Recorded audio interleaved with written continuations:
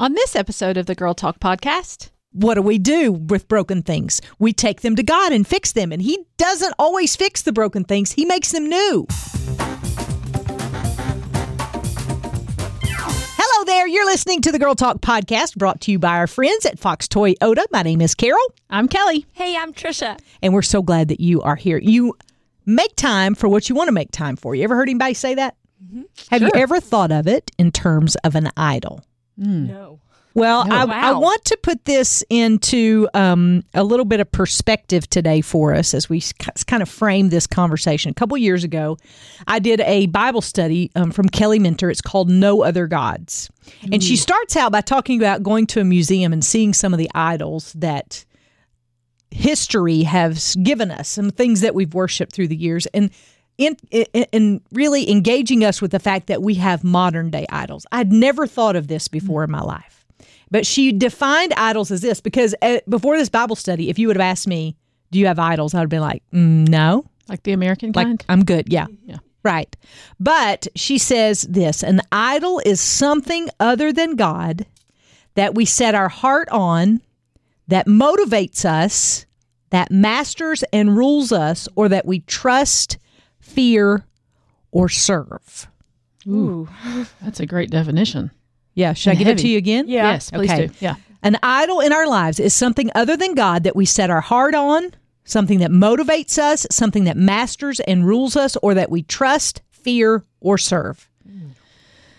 So that's where we're going to start today, and we're going to dive deep. So put your seatbelt on and let's go. What are some of the most popular idols that I think, or not that I think, but that are the most popular idols of our day? What do you think?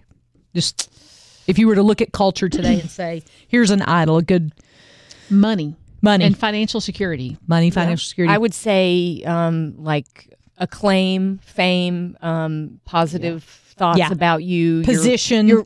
Position. Also appearance. Right? Can be one. Yes. Myself. Ooh. Pleasure. Yeah.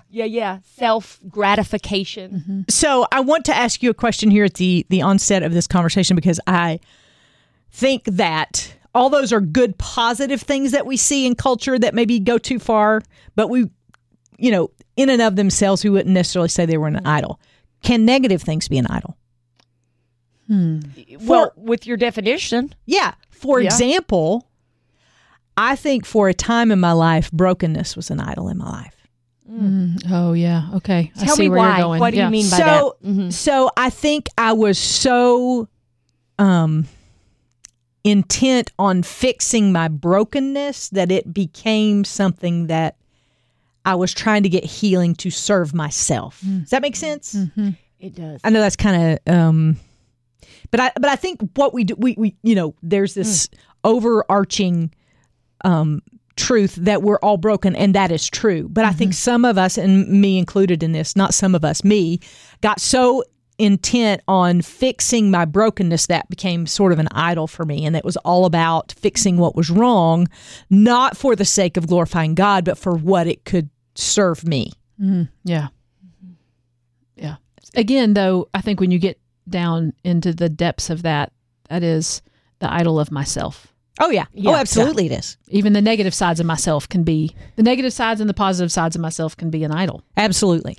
That is so true, a self-focus. And I have had a similar thing, except I've treated it differently. Instead of the fixing of your brokenness being the idol, I have allowed myself to just live in a brokenness and let that be my idol. Yeah. Because it's just where I am, and I don't have to do anything about it, and I'm just going to identify myself and serve that part of me. Right. And that can be an idol too. That's what I thought about when you mentioned that, because I'm thinking about times in my life when I had just made the choice that I'm going to allow that to be my master.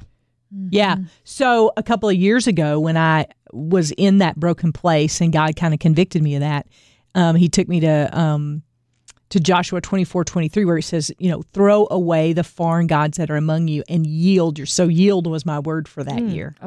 And I want to go there because I think yielding is part of the prescription to take something from being an idol to putting it in its proper place. And I wanted to see if you guys think that as well, because for me, that was a critical step that God was like, you got to yield that brokenness to me, but also yield to the work that I want to do through you and through the brokenness, and not make the brokenness the ultimate thing. Because what do we do with broken things? We take them to God and fix them. And He doesn't always fix the broken things. He makes them new.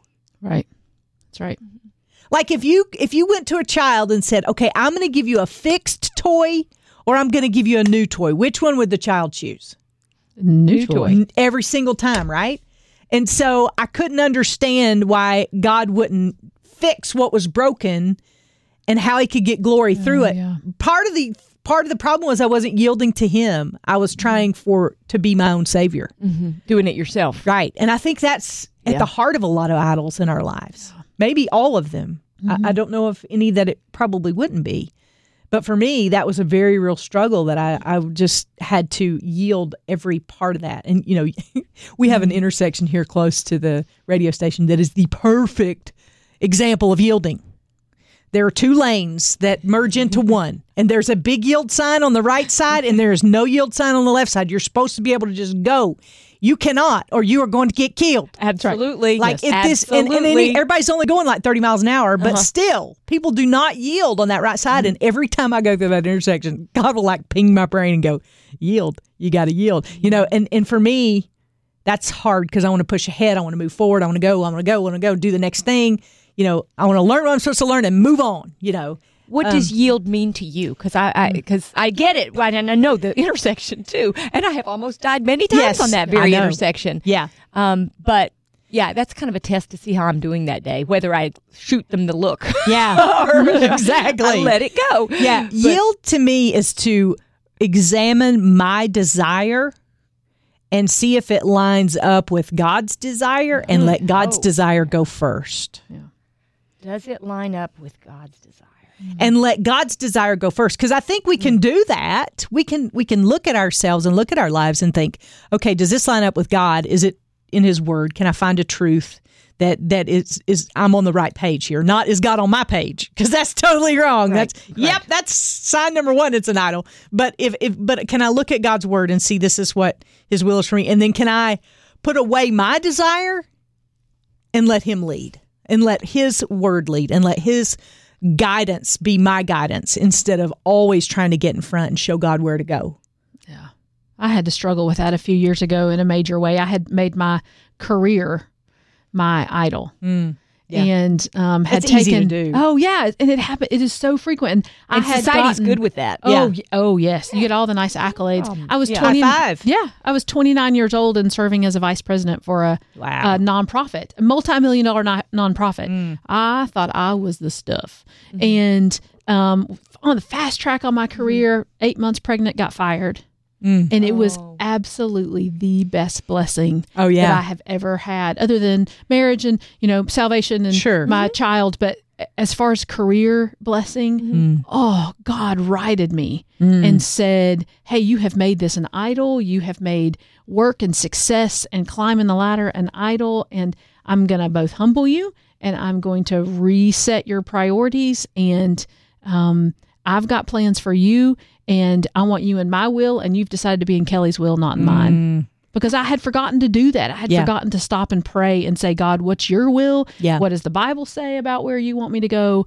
And it was hard. It was a really hard time, but wow, what blessings came on the backside of it. Well, that's what I want to hear about, the hard part about that, because that I can see you saying that, and I think to myself, but that must have been really painful. Oh yeah, it was. Well, and to add insult to injury, it was a friend, a very dear friend that let me go. And it was very painful, especially because I had really worked hard to get to this place in my career. And but at the end of the day, I knew that God was going to take care of me. Whatever it was, He had a plan for. He was going to take care of me. So I want to interject and ask you a question here, because I know this was true for me. Did you get to know God in a new and fresh way in that experience? Absolutely. See, that's the way with me. Mine was not professional, but mine was personal, and I've talked about it before, going through divorce. I thought only God used perfect people, and it's a mystery to me because it's not. Have you ever read the Bible? Like, no perfect people in there, just one. His name's Jesus. Truth. But my whole idea of ministry was living the perfect life and doing all the right things, and I was doing that, and then life fell apart, and my world crumbled, and I plunged into the depths of despair and thought, I don't really know how to recover from this, but. And I didn't know it till years later that was I don't suggest divorce ever, because even the best divorce is worse than a bad marriage. Now, I don't, if you're being abused, I don't mean that, but I absolutely get the help that you need. But I often tell my married friends, I know you're unhappy now, but divorce is more unhappy for you. So I encourage people to stay married. But in that moment, I realized that God was able to do that shift in me because I learned things about God that I wouldn't have known any other way. Mm-hmm. Like I tell people all the time, I said I had an accessory faith. It was a very nice thing to have in addition to my very nice life. When I lost all those things, I found the one thing that I only ever had. Mm-hmm. And that was Jesus. And got to know him in some very, really practical ways. Like provider, I didn't know as a single mom how I was going to be able to make it, Yeah. Well, and it also makes you start to question who you are. What is your identity? For sure. That was for me. That was the thing that it made me do, was question what have I put my identity in? Mm-hmm. And my identity had gotten wrapped up in my career, maybe for you wrapped up in your marriage or in your ministry, and not wrapped up in the fact that I'm a child of God. And that he is on the throne and has a plan for my life and knows better than I ever will about where I should go and what I should do. I think exactly. You can tell what your idol is when you put so much stock in it, and it's so painful when it's taken away. Yeah. And that can be, our pastor always said, it can be a good thing, but when it becomes a God thing, it is a bad thing. Right. Well, and I mean, in the definition, what motivates us. Yeah. What masters us, what rules us, what we set our heart on. Mm-hmm. I mean, even the definition of it there for me is so powerful. Yeah. Mm-hmm. I think it takes digging to really understand this. I appreciate, because you guys have a lot of, you can look back and see how God identified something and how he walked you through when it was taken away. Yeah. But I think this is a tough one to really figure out when you're living day to day. For the longest time, I really thought that an idol for me was playing tennis or doing like a sport, because that was kind of what I thought about on my off hours. I would put that ahead of sometimes my family. I would be training for it and thinking about it and obsessing on it and spending all this time.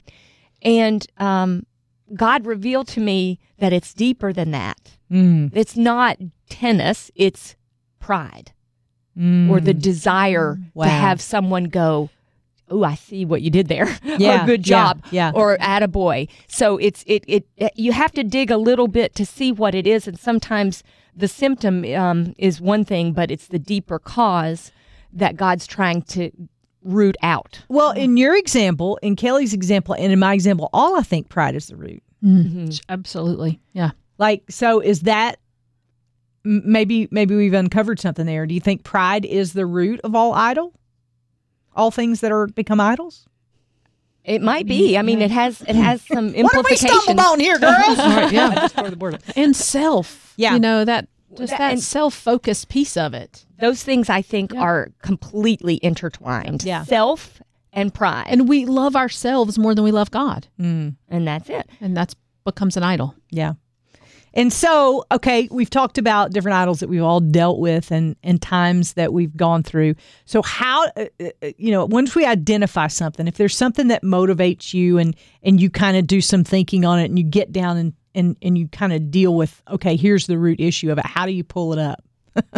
How do you eradicate that? How do you yield? What are steps to take? I think for me, the way that I started to walk out with God's help was accountability.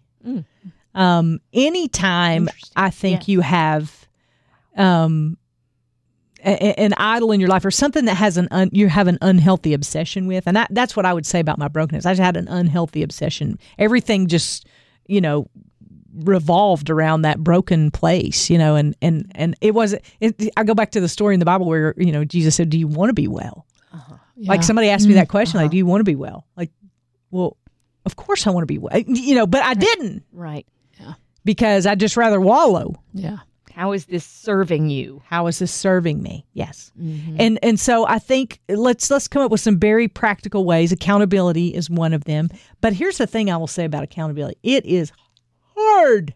And somebody's going to hurt your feelings because you're going to be defensive about your idol. You know why? Because you put it up on a pedestal, girl. It's your idol. Because it's your idol and you want to protect it and you don't want anybody to knock your happy over. Mm-hmm. But somebody's going to knock your happy over if they say, no, this is, I think you need to take a look at this. So you got to forge those relationships where you have people who can say to you, yeah.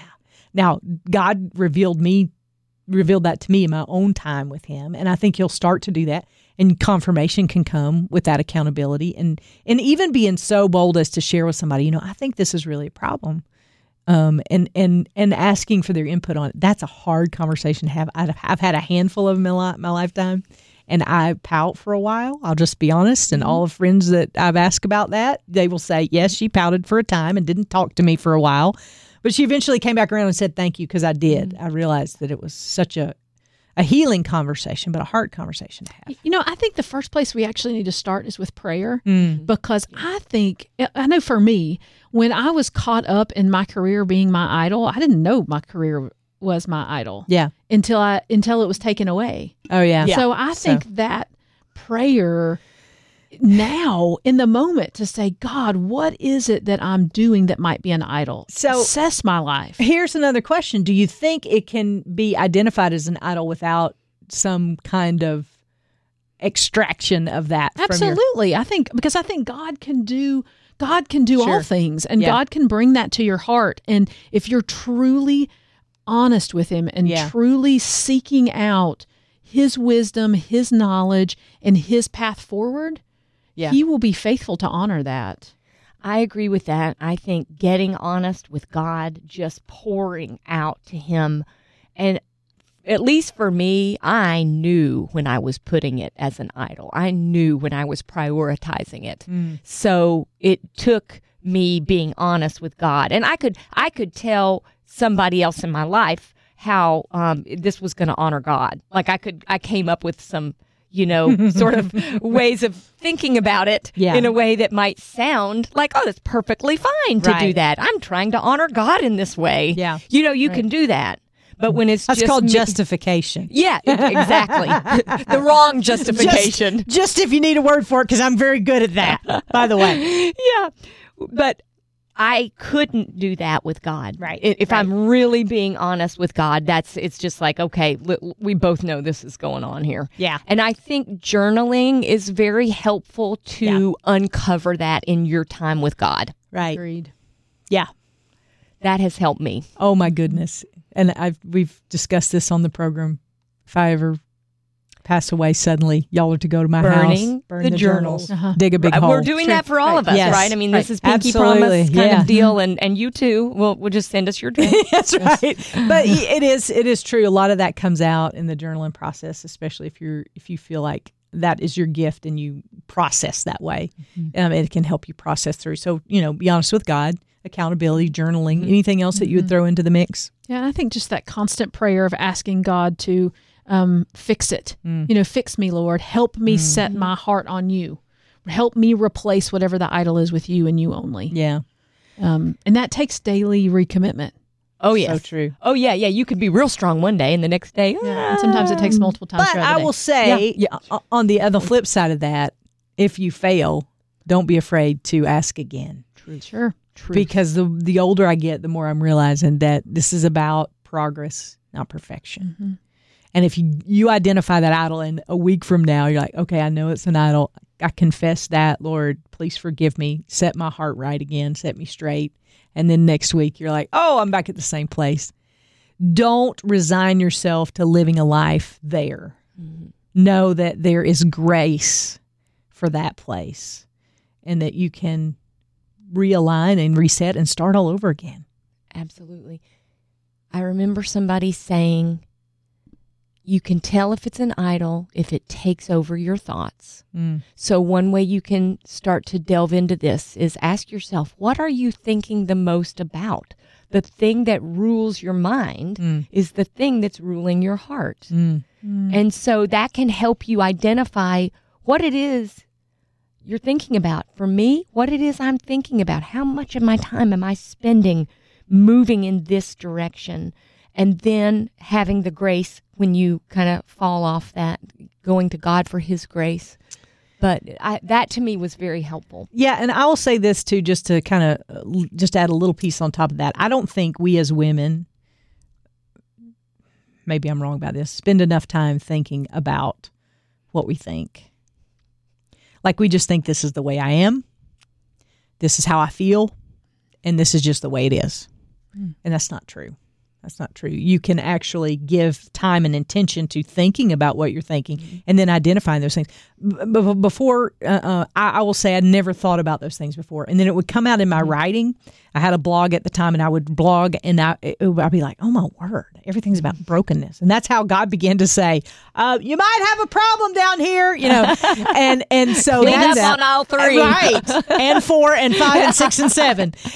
But that's kind of how I identified it. But I had never stopped, stop the madness, press pause, spend 10 minutes in your car a day just thinking about what masters your mind, and what you fill your mind up with.